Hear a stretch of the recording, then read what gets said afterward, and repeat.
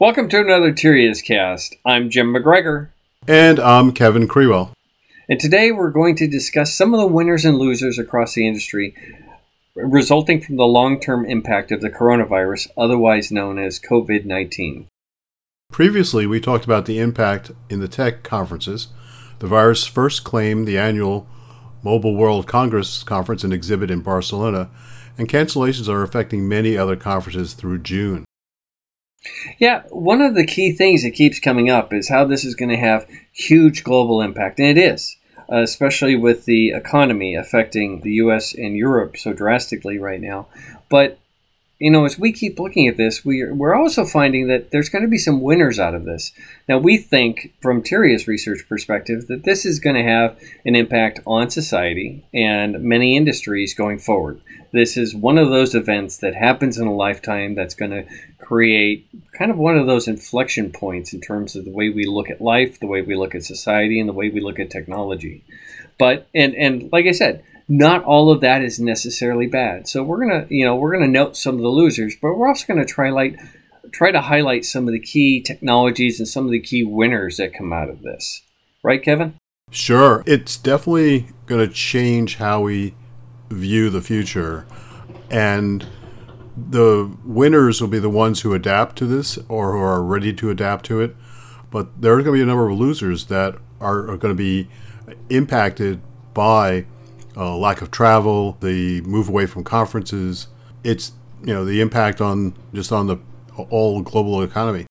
Yeah, I mean, it definitely changes how we think about working, how we think about communicating. I mean, just from that perspective, one of the obvious winners here is conferencing services, web conferencing services. The big one that seems to be really winning, despite, having solutions from Cisco with WebEx, Skype and team meetings from Microsoft, Hangouts from Google. It's the newer entrant, Zoom, that seems to be really benefiting from this, as a lot of the universities seem to prefer that platform. There are certain advantages to it, although I've talked, some other people are big fans of Google Hangout. One of the hard challenges is scaling, having lots of people on a call together. And that's where I think Zoom's done pretty well. Hangouts does pretty well, but Hangouts is, inside the Google ecosystem, whereas Zoom is more of a third-party solution. One company you didn't mention, Citrix GoToMeeting, is also benefiting as well. But yeah, the idea that we can now use video conferencing services more frequently for meetings, it's working out reasonably well. I've been on a number of these video calls, and we've got some very productive sessions put together. Yeah, I actually helped an ASU professor set up for using Zoom just last weekend. And it was interesting because he was really, really paranoid about it and wasn't sure how it was going to work and was worried about how this was going to affect his teaching. And once he got into it and saw how easy it was to set up, plus especially when you're using the paid version of Zoom where you have a little bit more features and everything else, and the fact that everyone can share their screens, share their information, everything else, he actually got really, really excited about it.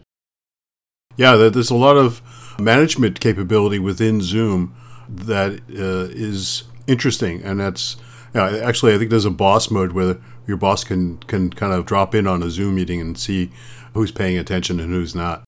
Uh-oh. Or who actually dressed for work that day? Certainly, I think the pajama industry is going to do well in this time.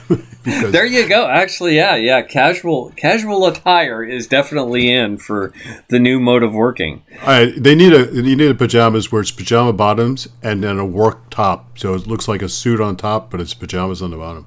There you go.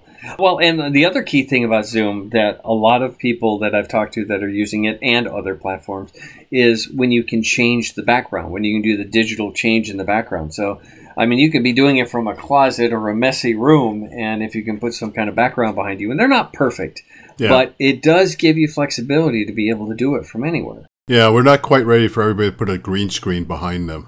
So, but that's the ultimate.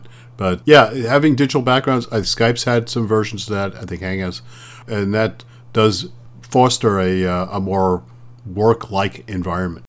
Yeah, and this is obviously going to benefit anybody that's providing cloud services, anybody providing internet and communication services. Definitely people also providing some of the technical solutions, some like the microphones, the headphones, the PCs, the monitors, any of that equipment that people are going to be using. Logitech, I think, is one that comes to mind in terms of webcams. They're probably one of the leaders in that area. And actually, think about it this way. What would this have been like if we didn't have video cameras and laptops and internet connection, and we were trapped in our homes, but without the ability to stream Netflix, Hulu's videos to our Disney Plus for people with kids? It would far worse experience. Yeah, it would have been devastating. I agree. And those content you mentioned, Disney Plus and Netflix, obviously these content service providers are definitely going to be big winners in this change. Yeah, Disney stock has been sort of like floundering a bit, but that's because, they also rely on people going to the movies. And the movie theaters are suffering horribly. Even when they've spaced people out in the movies, more people are just not going to movies at all. And in California here, right now, because we're in a shelter in place, the movie theaters are pretty much shut down. Yeah, and I think that there's other opportunities here. We keep talking about the explosion of VR and the potential for VR. Obviously, VR is now really impacting gaming. So we've seen this with the Oculus Go, or an Oculus Quest. Quest. The ability to do really interactive games. We need to get to that kind of Ready Player One environment, not just for games, but for this virtual environment, for people to work in a virtual environment together, and whether it's for designs, whether it's mutual interaction, and or even trade conferences or trade shows and conferences where you can do that one-on-one interaction with people. One of the challenges for VR is to get your avatar to represent your real face expressions, because they can simulate it, use AI to kind of figure out what your mouth's doing and where your eyes are maybe looking. But without real face tracking, it's hard to get your avatar to look like you and to really express yourself as much as you would express yourself in person.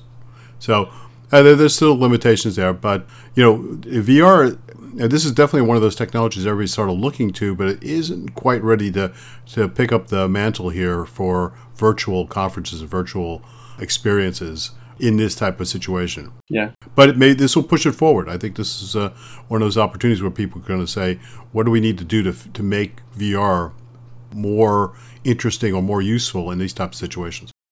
Yeah, and one of the comments I've gotten is that, well, by going to this environment, we're losing a lot of that personal interaction. I kind of disagree with that. I think we've already gone to this digital interaction with social networking. This just kind of pushes us to a new level of using the digital social environment in new ways, and to push the technology to make it better. Yeah, a lot of people are already just connected through digital anyway, so I think this is not unexpected to be part of this digital experience people have with each other.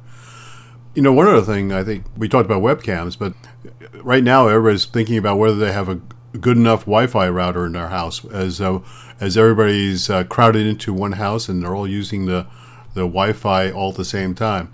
We may see some people upgrading their Wi-Fi routers real soon. Well, especially with the latest Wi-Fi 6 standard out there, that's providing more data, more users, more bandwidth, better quality of service. So, yeah, I agree with you. I think that's a huge opportunity. But, this isn't really just especially us, because of who we are and what we track, we tend to think about the tech industry, but this really has implications across society to other industries. One of the ones that really dawned on me, especially as I was helping that ASU professor, was the fact that the impact this could have on education. And just describing it to him, a lot of colleges, especially at Arizona State, have really already tried to push online programs. Stanford's doing it, MIT's doing it, a lot of universities are doing it. But to really get this across to the professors and to everyone else to say, listen, you don't have to invest in all this brick and mortar, and you can reach 10, 100, 1,000 times more students around the globe if you can create that digital learning experience. But the one limitation right now we have is really providing that educational experience for physical sciences, for physical interaction, like physics, like chemistry, like biology. And I don't think that's that far out of reach either.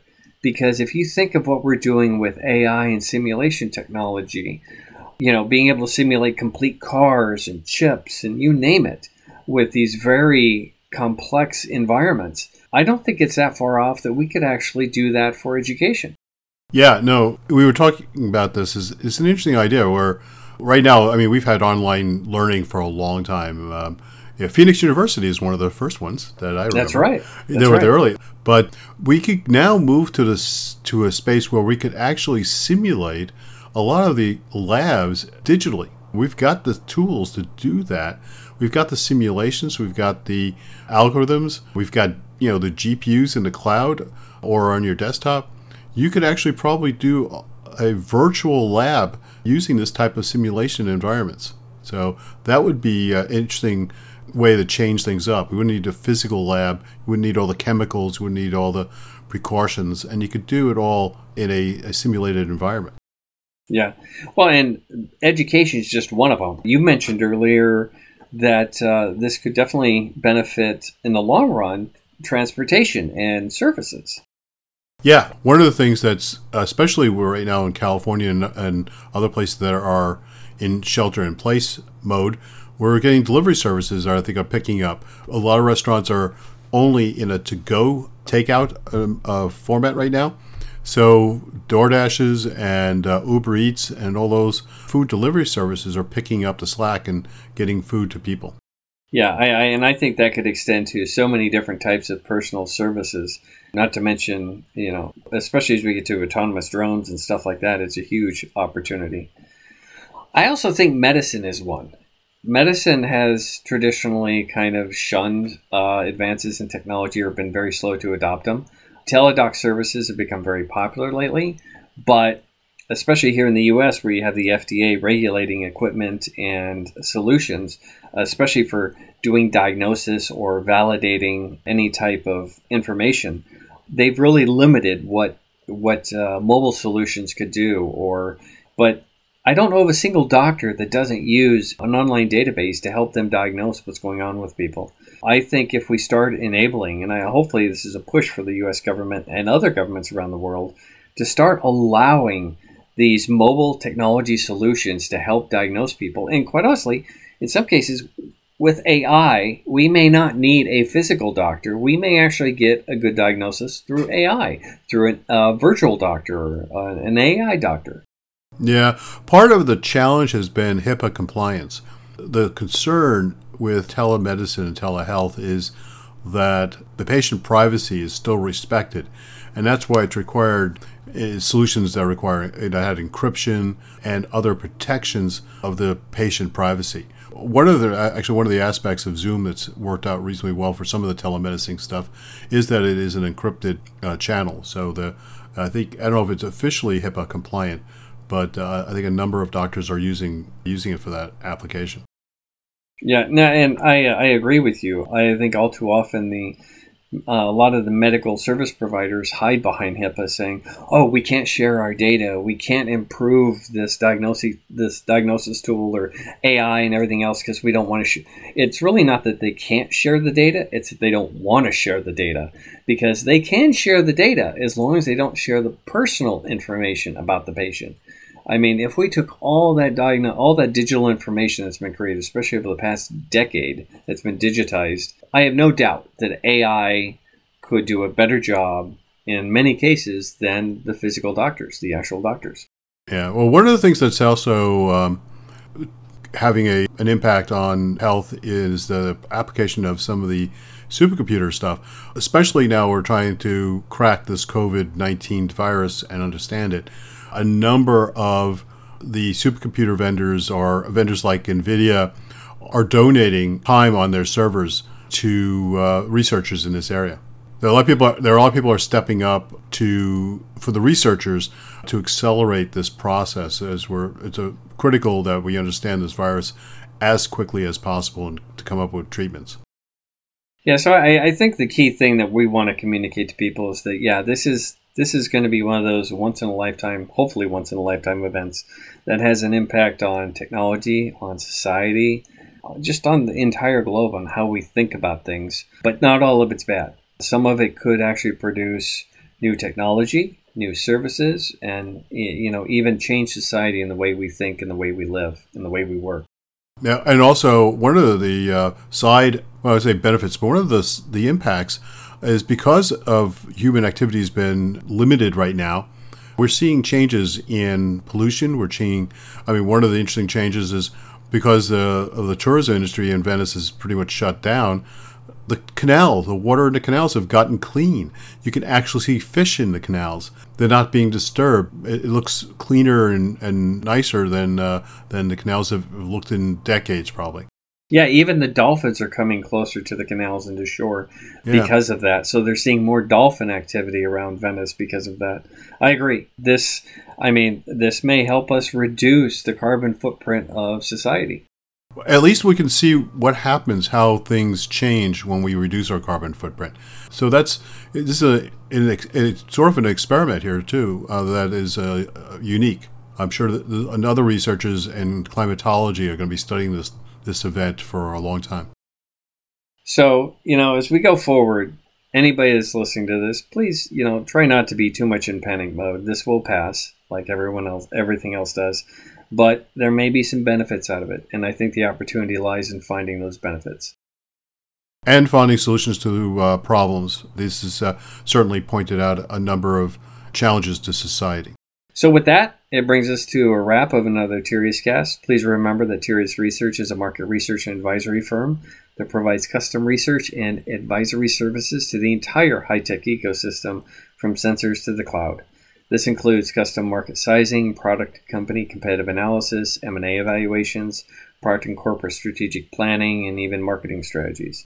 If you'd like more information about Tirius Research or inquire about our services, please contact us directly. I'm Kevin at Tirius Research, and Jim is Jim at Tirius Research, and that's TIRIAS Research. And you can visit us on our website, TiriusResearch.com, and be prepared for an update coming soon to the website. And keep up with us on social media. Twitter feed is at Tirius Research. I am at Crewell, so that has also some of my personal views of the world. Jim is at Tech Strategist, and that's at TEKSTRAGEGIST. And then read our articles in Forbes, EE Times, and ECT News. We also have some new white papers posted on our website, so check those out as well. Yeah, actually, there's a couple new ones going up this week as we speak. Also, look for more information and podcasts from us on EE Times. We've been working with them on some of their podcasts. Well, thank you for joining us. If you have any feedback on this TiriusCast or recommendations for future TiriusCasts, please contact us directly at kevin@TiriusResearch.com or jim@TiriusResearch.com. Thank you, and have a great day.